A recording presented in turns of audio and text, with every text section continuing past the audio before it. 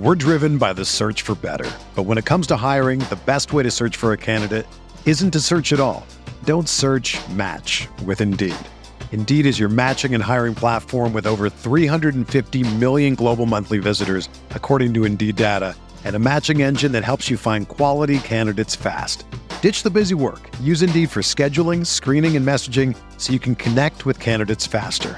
Leveraging over 140 million qualifications and preferences every day, Indeed's matching engine is constantly learning from your preferences, so the more you use Indeed, the better it gets. Join more than 3.5 million businesses worldwide that use Indeed to hire great talent fast. And listeners of this show will get a $75 sponsored job credit to get your jobs more visibility at Indeed.com/Blue Wire. Just go to Indeed.com/Blue Wire right now and support our show by saying that you heard about Indeed on this podcast. That's Indeed.com/Blue Wire. Terms and conditions apply. Need to hire? You need Indeed. You are listening to KC Sports Network, proudly presented by Emprise Bank, your partner in possible. Who you do business with is more important than where they're located. Bank from the comfort of your own home with Emprise Bank. Coming up, the latest episode of the KC Laboratory Podcast with Ken Swanson, Craig Stout, and Matt Lane. Coming to you on the fastest growing sports media network in Kansas City. You can find all of our channels covering all the local teams wherever you listen to podcasts or on YouTube. Just search KCSN. And now, the latest episode of the KC Laboratory. It's a live edition of the KC Laboratory presented by Emprise Bank, member FDIC. Matthew, happy ring ceremony day. It's the last day before we turn the page to the 2023 season, okay? Yes, that's what it is. I'm more like my bigger concern here is refreshing Twitter to see if Chris Jones completely skipped the ring ceremony or if he did show up late. Because, as of right now, I don't think anyone's spotted him there yet. I don't think he's holding out for the ring ceremony. Nah, man. Definitely he's not making holding a out late for the stylish entrance. I like it. Listen, man, he went to the White House. He's going to the ring ceremony. Come on, but you know what happened post White House? Tinfoil hat. His boy signed with a different team. Just saying. Tinfoil hat here. Okay. So I was on 810 with Jason Anderson today. Humble brag. You're on next week, Craig. Like this is a thing. Brag. Hey, every Thursday at 11 a.m., one of us is on with Jason Anderson and Josh Briscoe, just so you know. Anyways, it was my turn.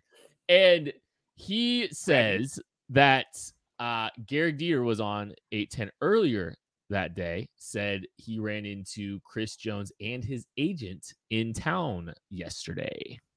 So he's here. But here's the tinfoil at the ring ceremony. Here's the tinfoil. Here's the theory. He doesn't want to answer questions about his contract, so he's not doing the red carpet thing. Yeah. Oh, wow. I think that's the most logical thing. By the way, hi, I'm Craig Stout. Thanks for introing me, you guys. We also haven't heard from Frank or anybody like that too. We know that Juan Thornhill's there, Carlos Dunlap's there, Andrew Wiley's there. Everybody's back, guys. They all came back to get the rings. It's a very important thing, as they should be back for all of that, and we should celebrate them even if they're playing for one of the teams that we are going to cover in today's continuation of our season preview. I'm just here for 45 minutes of speculating on where Chris Jones is and the reasons he wouldn't be at the ring ceremony. So I think we should. Do we think he'll wear a hat? He's not coming. He's not showing up. He will not be there. Oh, he's showing up. He's showing up. Just late. This is going to be you're going to pay $31 million a year to a guy that can't even show up on time? No. This is going to age so he shows up to the quarterback on time, baby. Let's go. Hit the like button, hit the subscribe button if you're watching. Appreciate everybody that's hanging out with us. It means a lot. We are doing our, game by game kind of season preview. We are on to weeks 5 and 6. This fine Thursday, we are starting with week 5 at the Minnesota Vikings. Craig, what's the quality of this roster? I mean, it got worse. It really did. It seems like this is a team that's maybe in the middle of a little bit of a sell mode. We know that Daniil Hunter is a little bit unhappy with his station there. They cut Zadarius Smith. I mean, they cut Dalvin Cook. Like, they're clearly trimming some of the bigger salaries on the roster.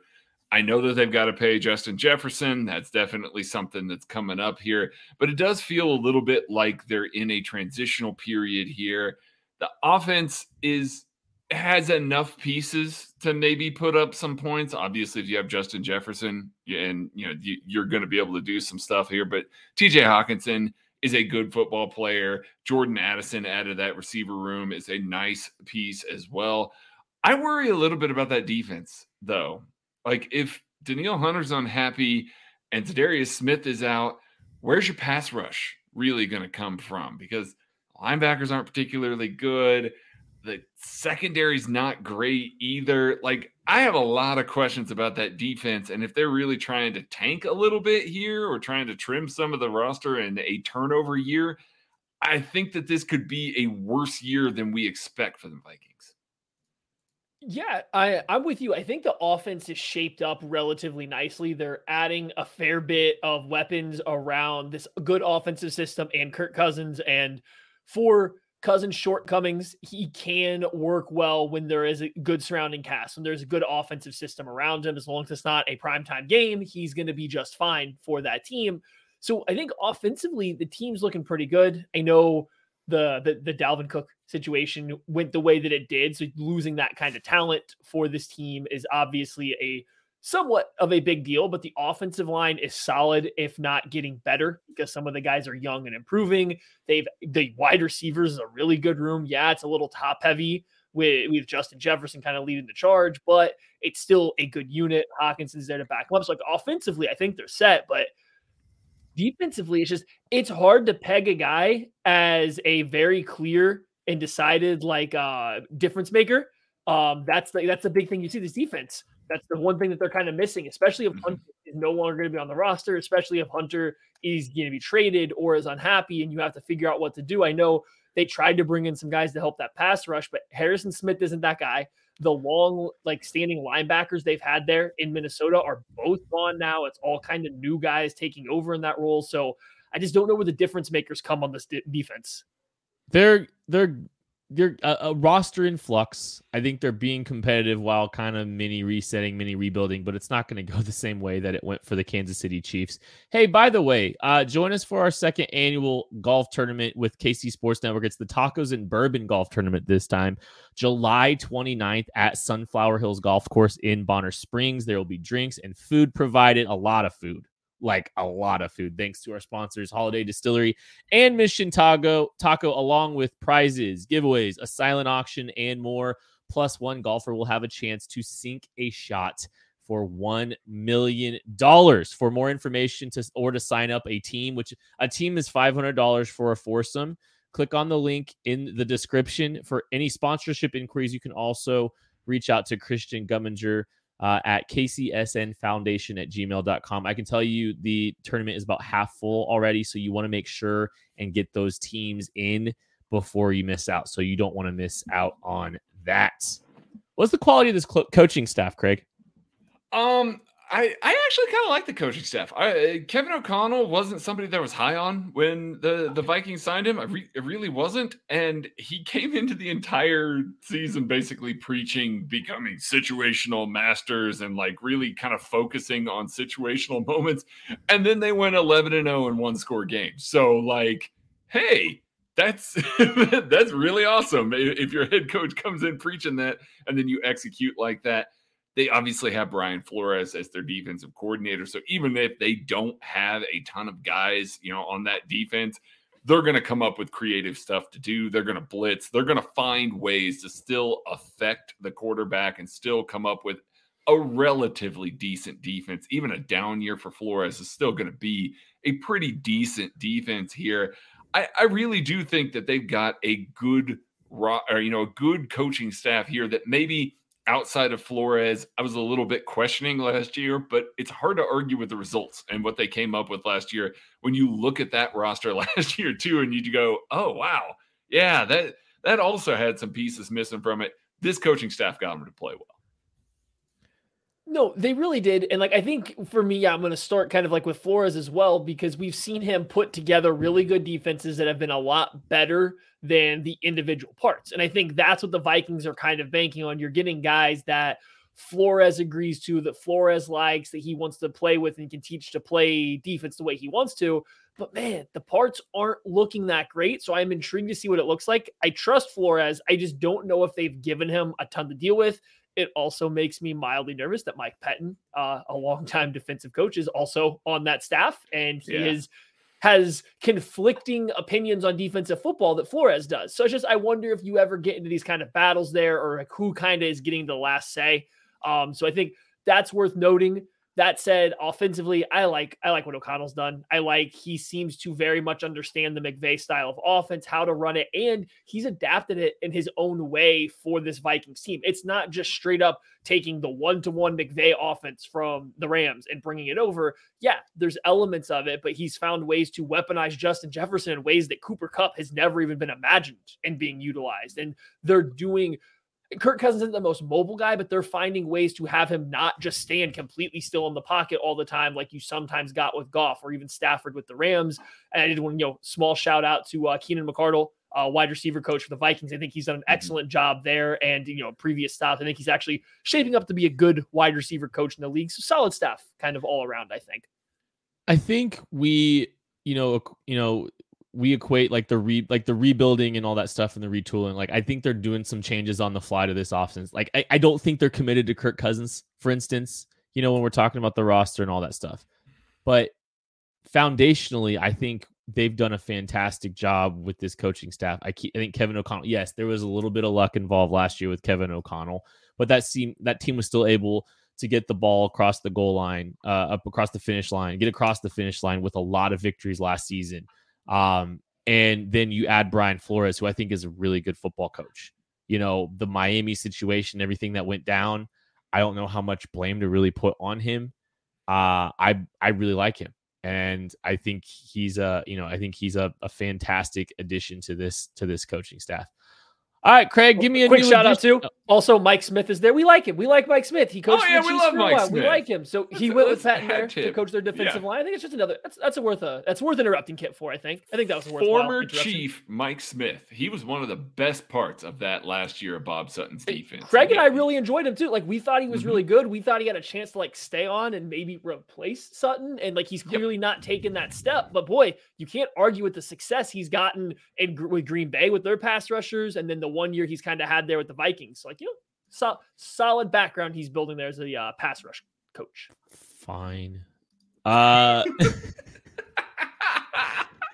Give me a new edition, Craig.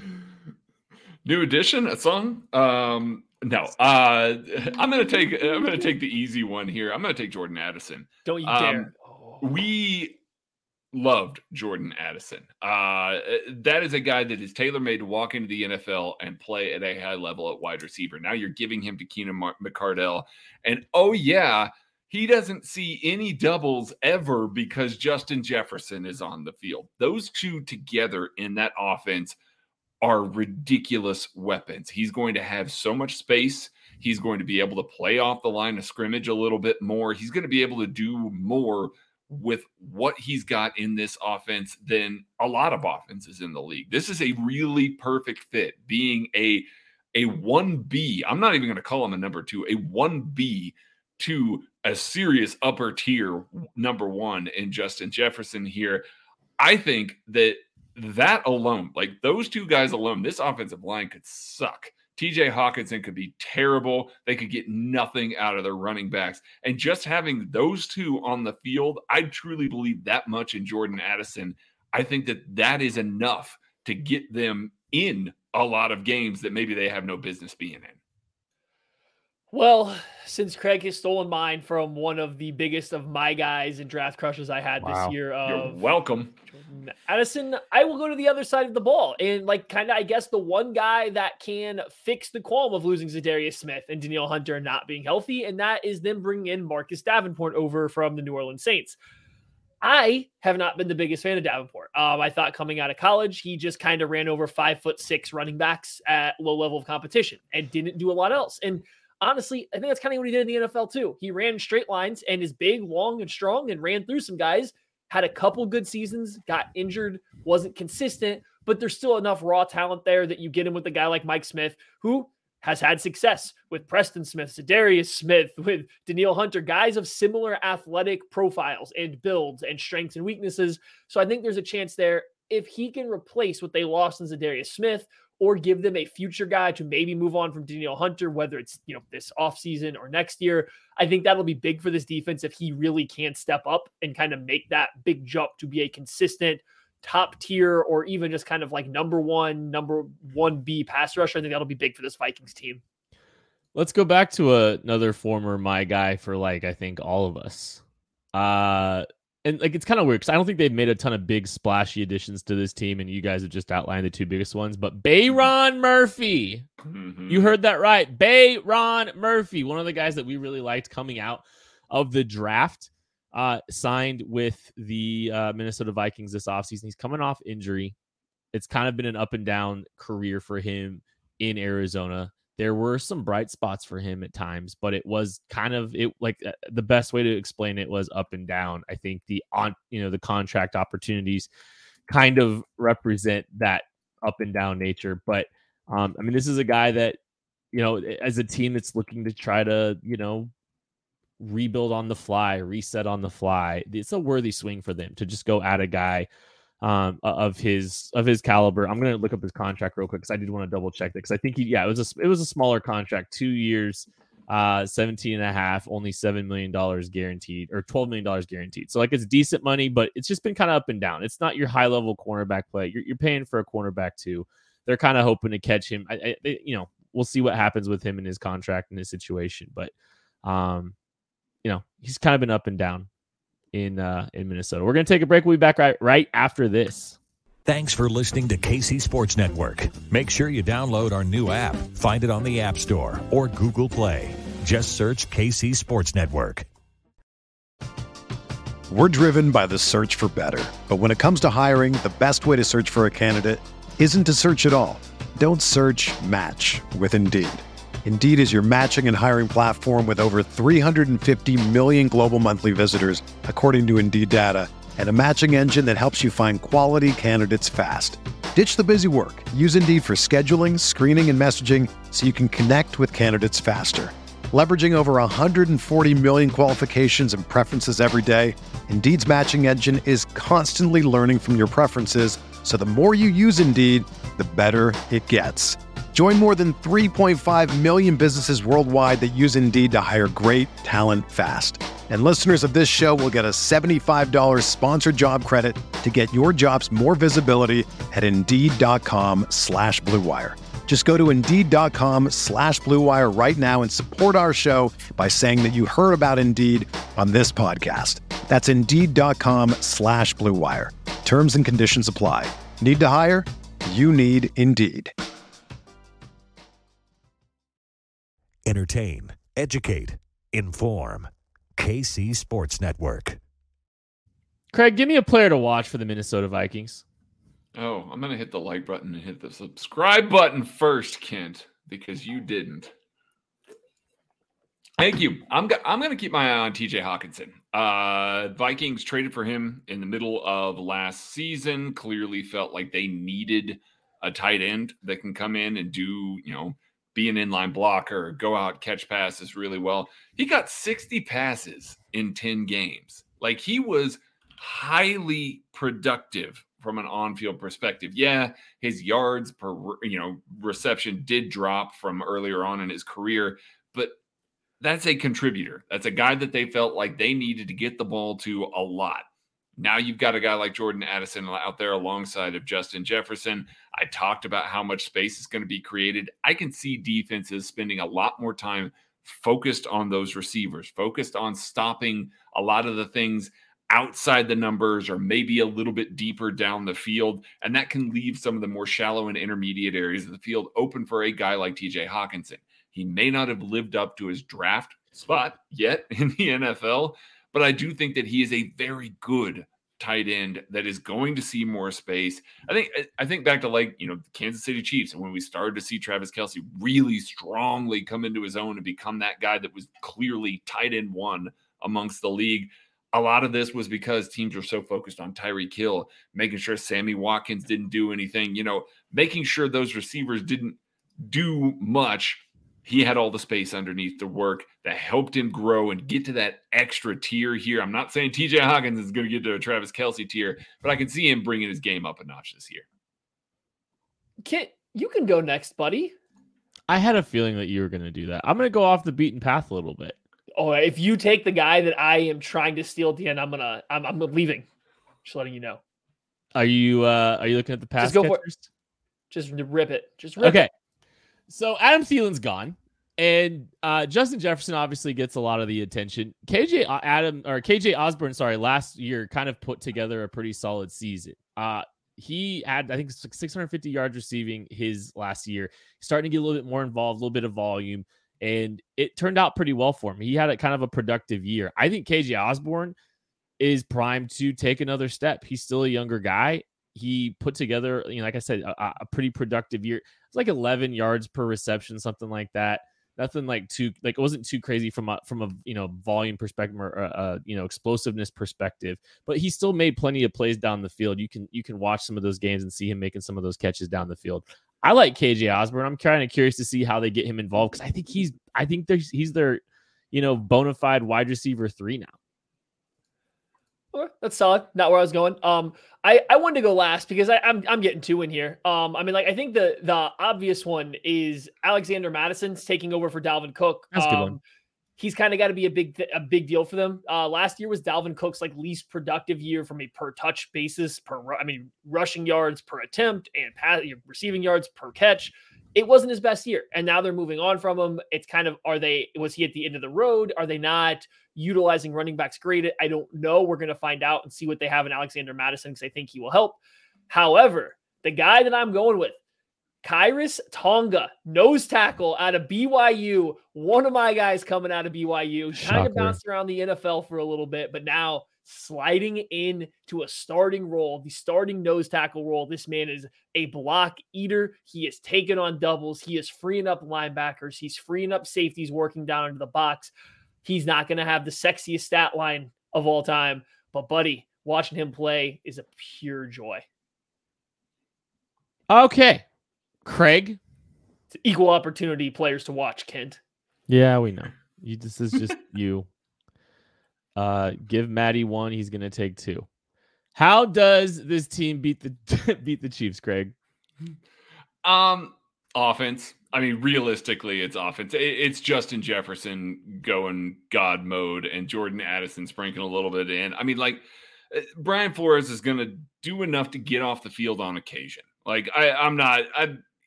Despite running this defense down, yes, the Chiefs offense is way better than it with the talent that they have out there, but Brian Flores will throw enough at the Kansas City Chiefs to get off the field enough times to where if a guy like Justin Jefferson gets after these sophomore corners a little bit, they haven't really seen a guy like Justin Jefferson out there, gets after him a little bit, I can see them hanging with the Chiefs. I don't know about beating them, but I can definitely see them hanging with the Chiefs well into the fourth quarter because he's just that kind of player.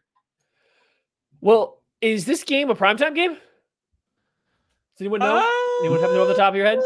Nope. It's a 3:25 game. It was in the chat earlier, so yeah. Ooh, but see, if it's a 325er, which really means 425, that might be America's game of the week or whatever. It's a little dicey. It's a little dicey for Kirk. I don't know. I know primetime's real bad for him. I don't know about the it's America's on CBS. Could be.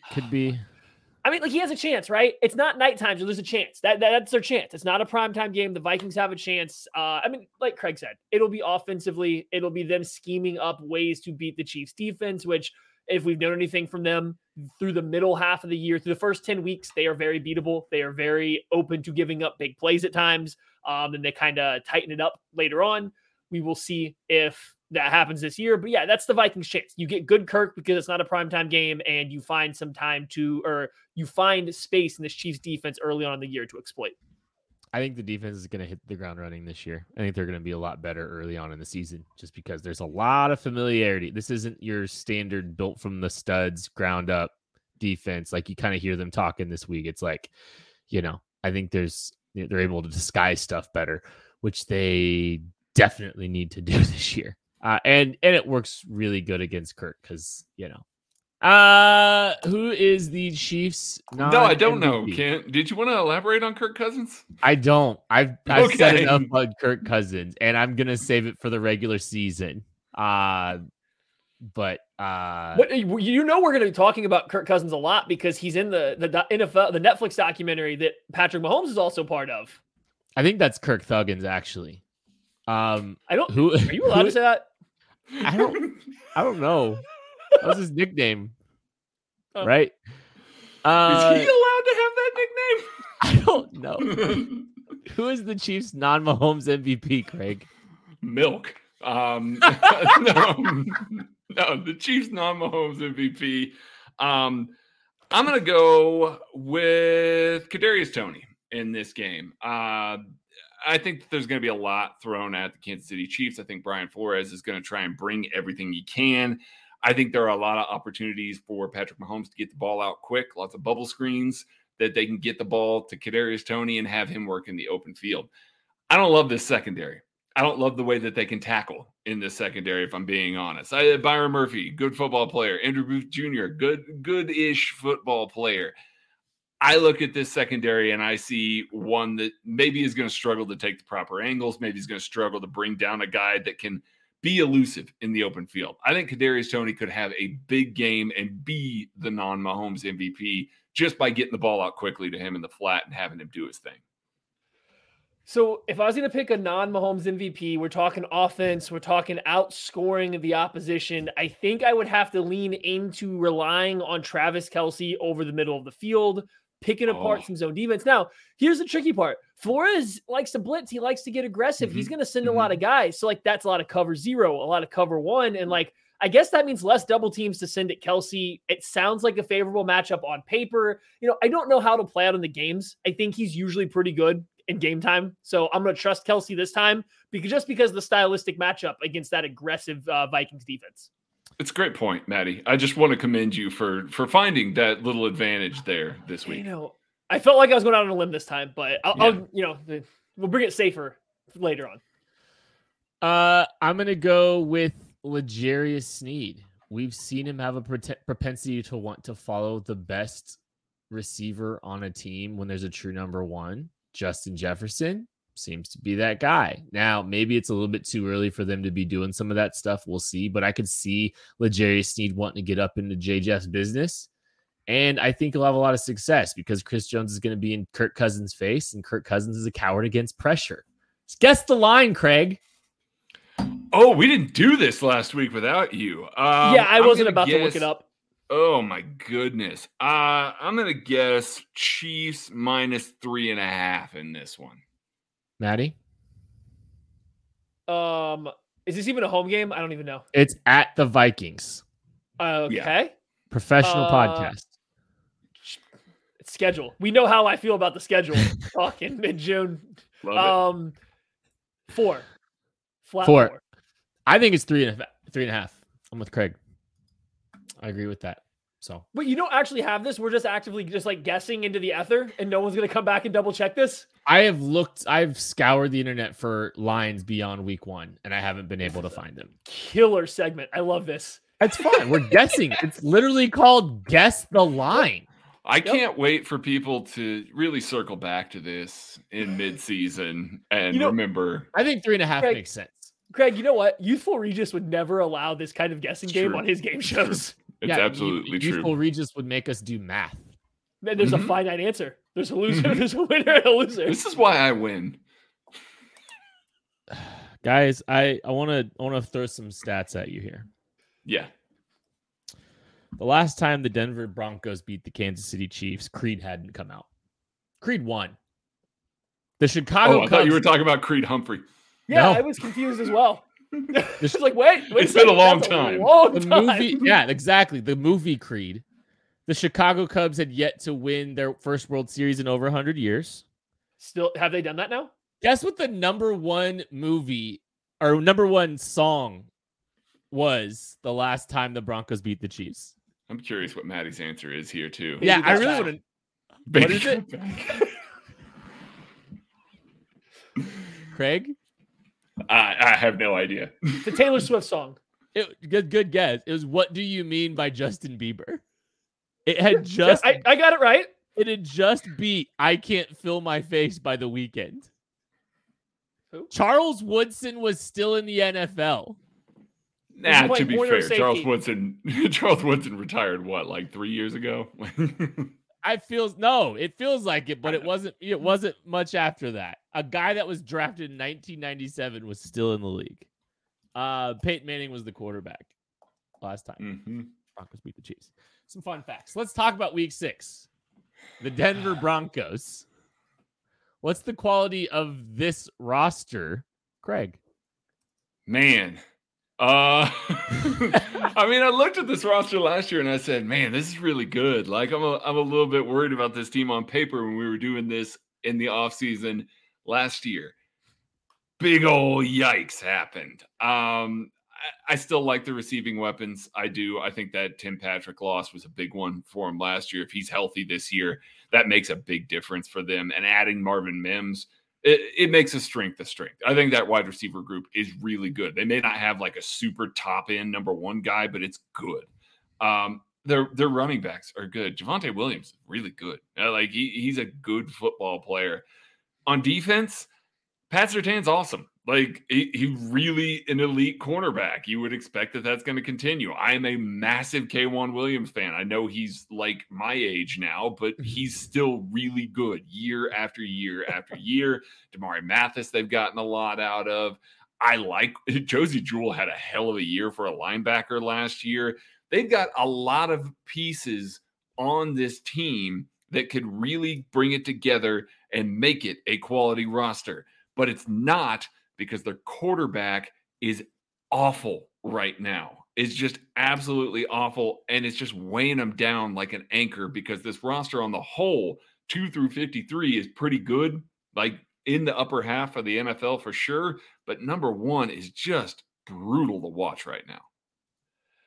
I think I have a lot of questions about this depth chart, because very clearly Sean Payton took over, and I mean, we're not going to be able to touch on all the new additions they brought in, but they're all these Sean Payton-esque guys and guys brought in to change the identity of this team. And that makes the roster look very odd, because you have a quality wide receiving room with a quarterback who is kind of, wants to air the ball out, wants to cook, wants to do all these things.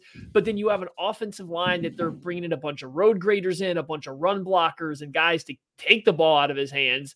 And defensively, it's kind of the same thing. It's a good secondary with some pass rushers that want to pin their ears back and kind of get after the opposing quarterback, but then you're not having a high scoring offense. So you're kind of building this odd mismatching pieces of a power running football team with some pass rushing components on the other side that I don't know if are great in their terms of how they're built to stop the run and get into this big physical game. So I don't know. I don't know how it's going to play out. I still have great questions about the offensive line, the quarterback play. How does this play out? This combination of having a guy like Zach Allen and Randy Gregory and now Frank Clark, and like, just how are these guys all going to hold up against the run? Are they going to really get to pin their ears back and get after the passer? And like, it's just, there's a lot of question marks, I think. Good team, not a bad team, not a bad collection of players, just an interesting matching of players. I think it's not talent collecting. I mean, because I think that's unfair to what they're doing, but it does feel like they are in between identities a little bit. Like you said, there's some things. I mean, their second group of receivers, it's tiny, but like the second group of receivers that they have, like behind Cortland Sutton, Tim Patrick, Jerry Jeudy, Marvin Mims, and KJ Hamler, some smaller speedster types. That's just he brought Marquez Callaway with them. Yeah, like I feel like Ben Powers and Mike McGlinchey is an interesting group of signings along the offensive line. Like I just, that's a little bit, it's unique, but I don't know. It is kind of I don't want to say a complete mismatch, but there are some pieces that are a little bit, I don't know. I think it's a good way of phrasing. It's kind of like it's almost in flux. Quality of the staff, though, Craig. I mean, they're trying. They're throwing a lot at this. They really are. If they're going to fix it, it's going to come from this staff. And bringing in Sean Payton, obviously, the big move there. But aligning him with Joe Lombardi, a guy that comes out of that system, like there's going to be no question what offense they're running. Like they're going to be fully aligned on what they're going to do.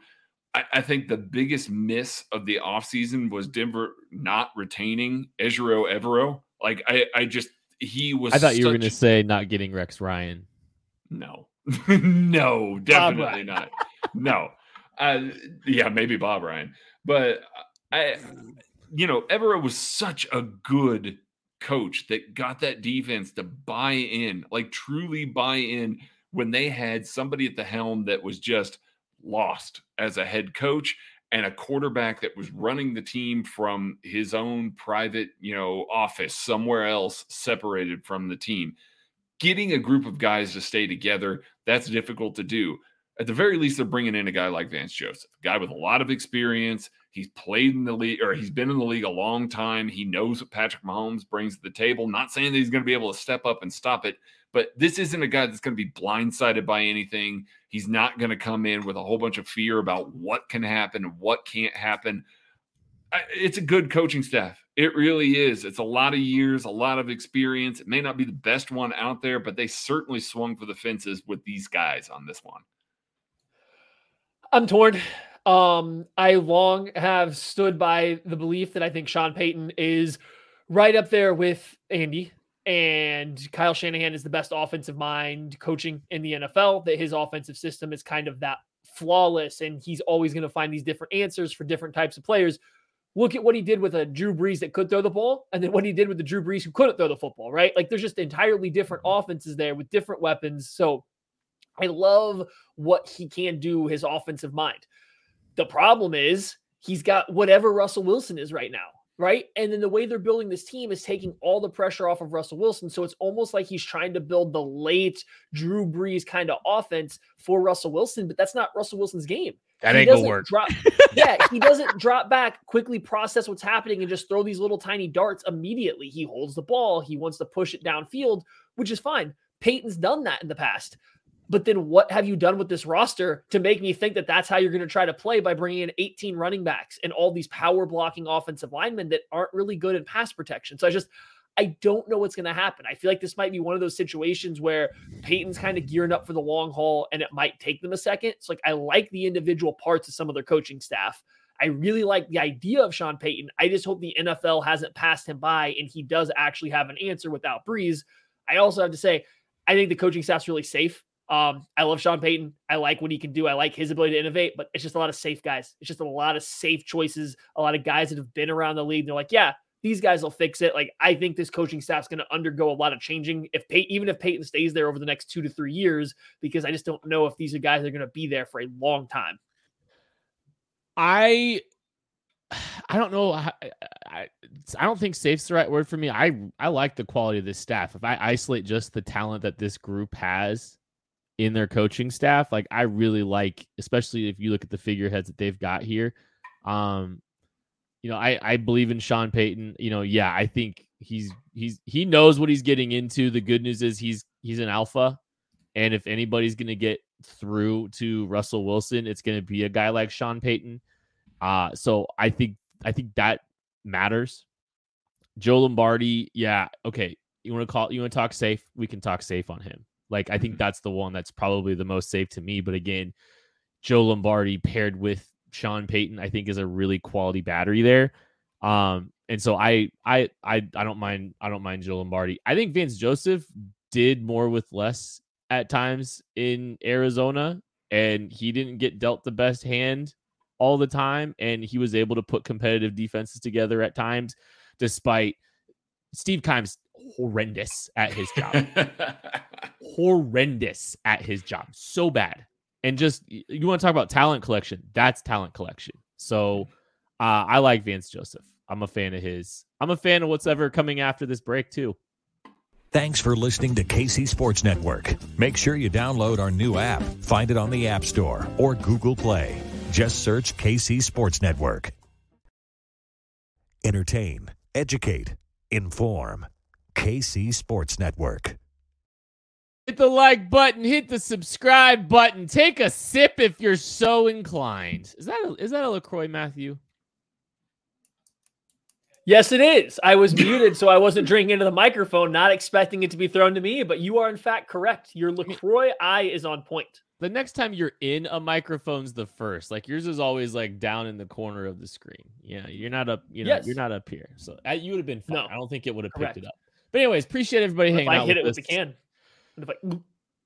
That like button, that subscribe button helps us grow a channel. 5-star reviews also very much appreciated. That also kind of goes a long way in helping the word get out about KC Sports Network. And I have a request for 5-star reviews this time. We're off the cheeseburger scale. We know it's great. It'll probably return this time. In your 5-star reviews, if you guys leave them, please let us know which movie you enjoyed more: Forgetting Sarah Marshall, Horrible Bosses, or Hot Fuzz. So leave us a 5-star review.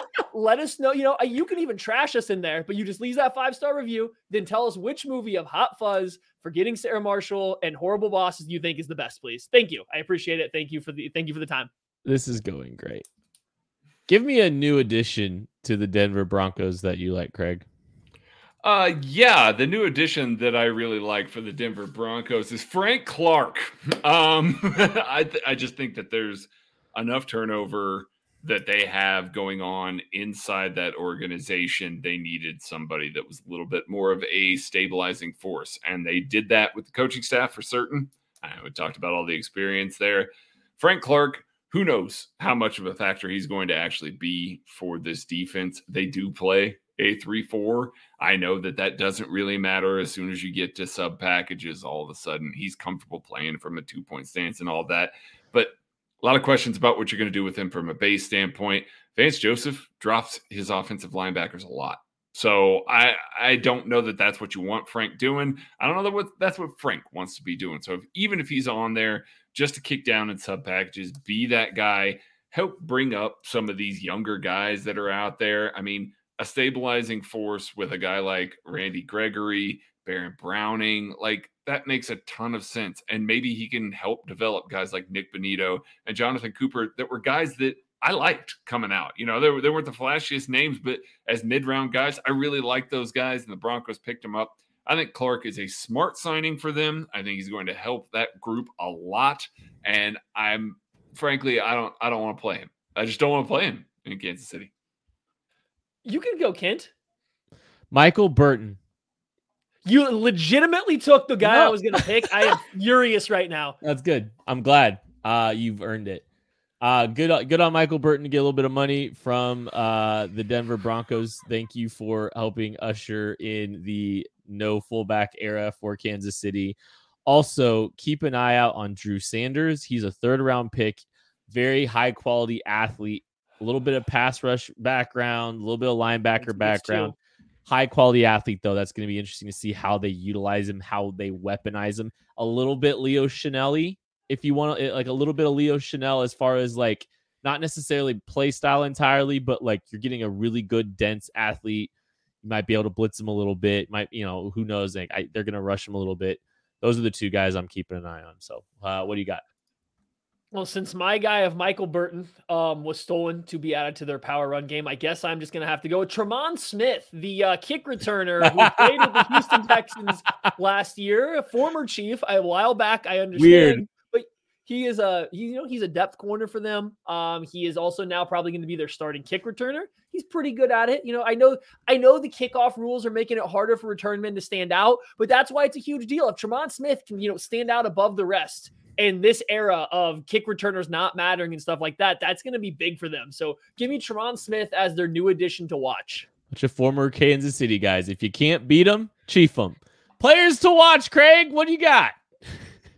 Well, I'm going to go with Russ. I just am. The entire offseason hinges around Russ. And I live out here now. I work with a bunch of Broncos fans that are not optimistic. I'll be frank. I'll be honest. Like, they're optimistic about Sean Payton. They're optimistic about the future, maybe beyond this year or the year afterwards, but they're not optimistic about Russ. And so they look at this guy and they say, what happened? He got a little full of himself last year. He was allowed to kind of run unchecked. Sean Payton has basically said, we are not doing that this year, laying the law down there. If he does not step up early this season, if they do not see some sort of turnaround both off the field and on the field, this is a situation that I could see this organization pulling the parachute. Like, it might be Jarrett Stidham time sooner than you think. And those conversations are happening amongst some Broncos fans right now, because if Russ is not the answer in year 2, they want to go get Caleb Williams. They want to go get somebody that matters, a Drake May. Go get the guy in the draft, because as it stands right now, they have whiffed on that guy too many times. And then they went out and they spent a whole bunch of money on a free agent to try and recapture what they did there with Peyton Manning, and they whiffed on that too. So if that doesn't work, they are going to try and pivot hard into this.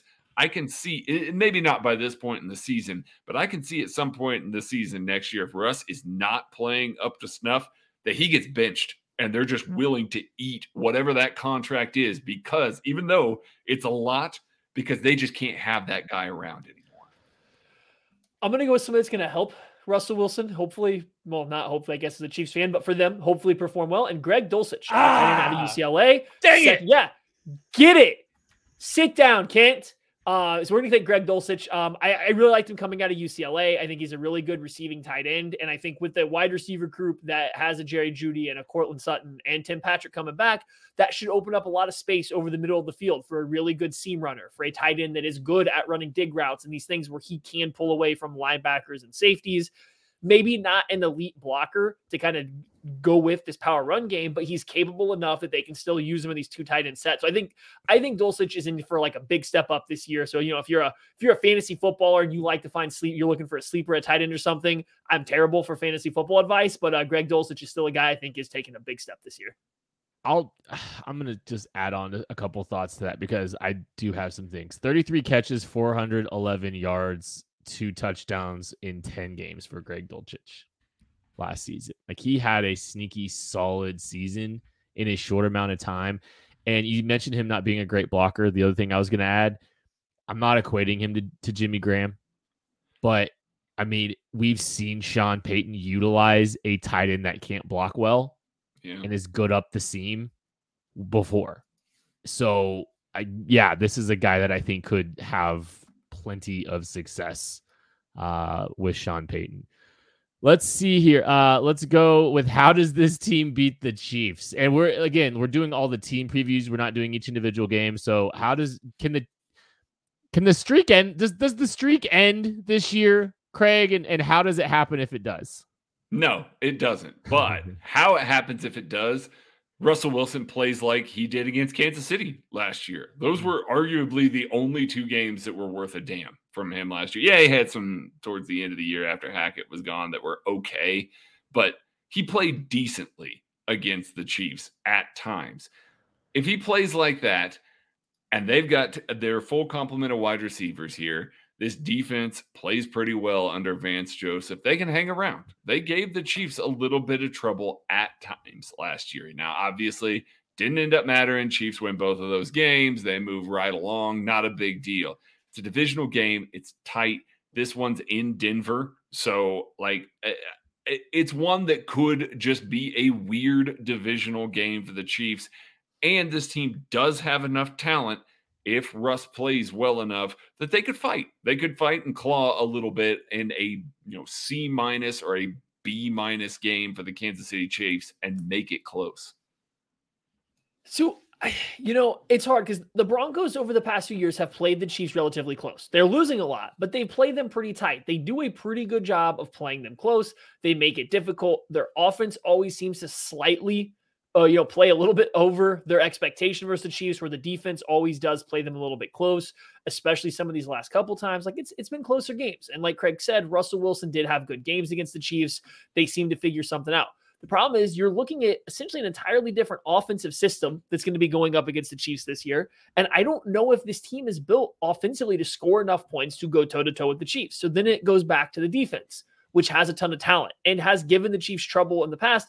But Evero's not there anymore. They brought in Vance Joseph, who, well, the last time the Chiefs saw a Vance Joseph defense had no problems carving it up and down the field. And really the last couple times they played him, they haven't had as much difficulty as they had with Evero coaching a Denver Broncos defense. So I don't think Vance Joseph is bad. I just don't know if his style of defense necessarily slows the Chiefs down as much as some others. So it would really just have to be the talent on defense taking over, them making everything difficult for the Chiefs. Maybe you get a couple turnovers off of Mahomes trying to force the ball again, and then you get these Russell Wilson games where he's all of a sudden playing like he used to, and Sean Payton's calling a perfect game. Like there's clearly a path. It just is really, really narrow for the Broncos right now. And the thing they need the most, actually, more than anything else, I meant to lead with this. Justin Bieber's going to have to come out with the new #1 song, apparently. It'll be a short week for the Chiefs home game against the Broncos in week 6. Mm-hmm. That's a Thursday night game. Regular rest for the Denver game week 8. I don't know, man. I don't think it happens. I don't think they can. Good luck. Who's the Chiefs non-Mahomes MVP against the Denver Broncos, Craig? Isaiah Pacheco.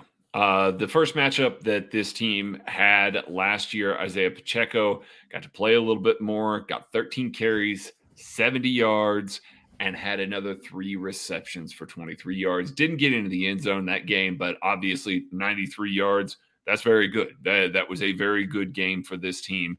He played particularly well. And the second matchup, that was right during the end of the season when they were really integrating in Jerick McKinnon, getting his legs back under him before the playoff run. Isaiah Pacheco didn't play as much, was still effective, got into the end zone, was still pretty effective. I think that this is a prime time to do this. I think that Vance Joseph is going to try to be teeing off, trying to be affecting, Patrick Mahomes, the passer, as much as he can. I think that he's going to play a little bit more of a 2-deep shell or a 3-deep shell. And I think what we're going to see, maybe a few more lighter boxes for Pacheco and a heavier run game, especially at this point in the season with Andy Reid not wanting to reveal too much. It's in Denver. Just give him the rock a whole bunch of times and see what happens. It worked when the first time these two teams played last year. So Pacheco's my guy. All right, let's read off the last 5 games from Travis Kelce against Vance Joseph defenses. 122 yards and a touchdown, 79 yards and a touchdown, 78 yards and a touchdown, 133 yards and a touchdown, 160 yards and a touchdown. Yeah, those are games against the Cardinals, or 1 game against the Cardinals, and 4 against the Denver Broncos, whose defensive coach was Vance Joseph. So I'm going to go with Travis Kelce because, well, he kind of beats up Vance Joseph's defenses. It actually was a thing that, hey, Travis Kelce always has really good games against Broncos defense, or the Broncos for a while. Vance Joseph left, Evero came in, and then it was a lot more hit or miss. There was some really good games, but also some 30-yarders, some 40-yarders mixed in there. That wasn't the case for Vance Joseph. So give me Travis Kelce. He apparently loves to go up against Vance Joseph, so it's kind of hard to go against that guy here. I mean, you just come with the facts. I know that you don't want to keep choosing Travis Kelce, Maddie. It's hard. I know you don't. It's really hard, but it's hard to ignore stats like that. So I'm glad that you come correct that way. I mean, I can't come up with something like that for every game. There's just no way a stat like that or a matchup like that exists every single week. Definitely not. The last time these two teams played, do you know who led the Chiefs in receiving yards? Oh, sorry. Justin Bieber. My bad. It was Kadarius Toney. Yep. 4 catches, 71 yards. Saw a little performance. Give me Kadarius Toney again. I think, especially by, there's kind of like a weird little, it's like a mid-season series with the Broncos. Early, it's by week 6, they should have their, be well established. They should have their feet wet within the offense. They should have a little bit more identity in what they're doing. If Kadarius Toney is healthy, I think he's going to have a fantastic season. He had 4 catches for 71 yards. A lot of pressure on that hammy. Well, no pressure, no diamonds. And I mean, he's literally getting a diamond ring right now. So have they announced it yet? Like I just gotta say, update: Chris Jones still not confirmed to be there, and also I don't think we've seen the ring yet. Is Chris Jones not confirmed though? No. Nobody has said that he is there. Everybody has said they have not seen him. Okay. Yet.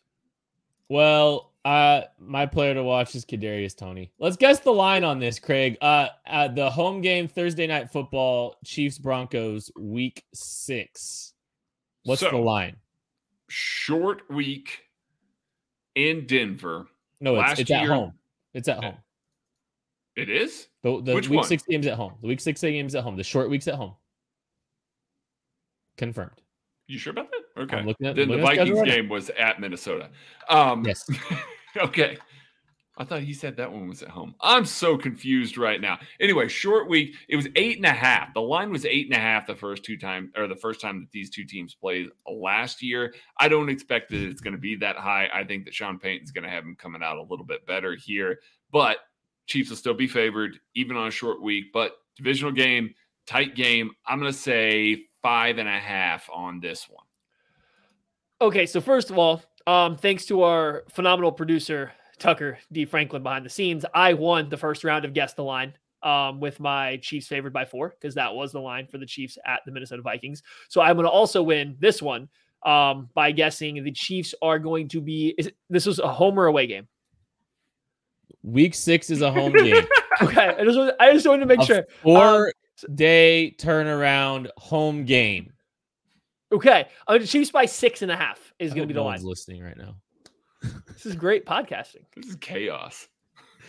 This is my bit. It's my bit to ask where the game is, and Craig did it, and I didn't know what to do afterwards, so I just decided to ask again.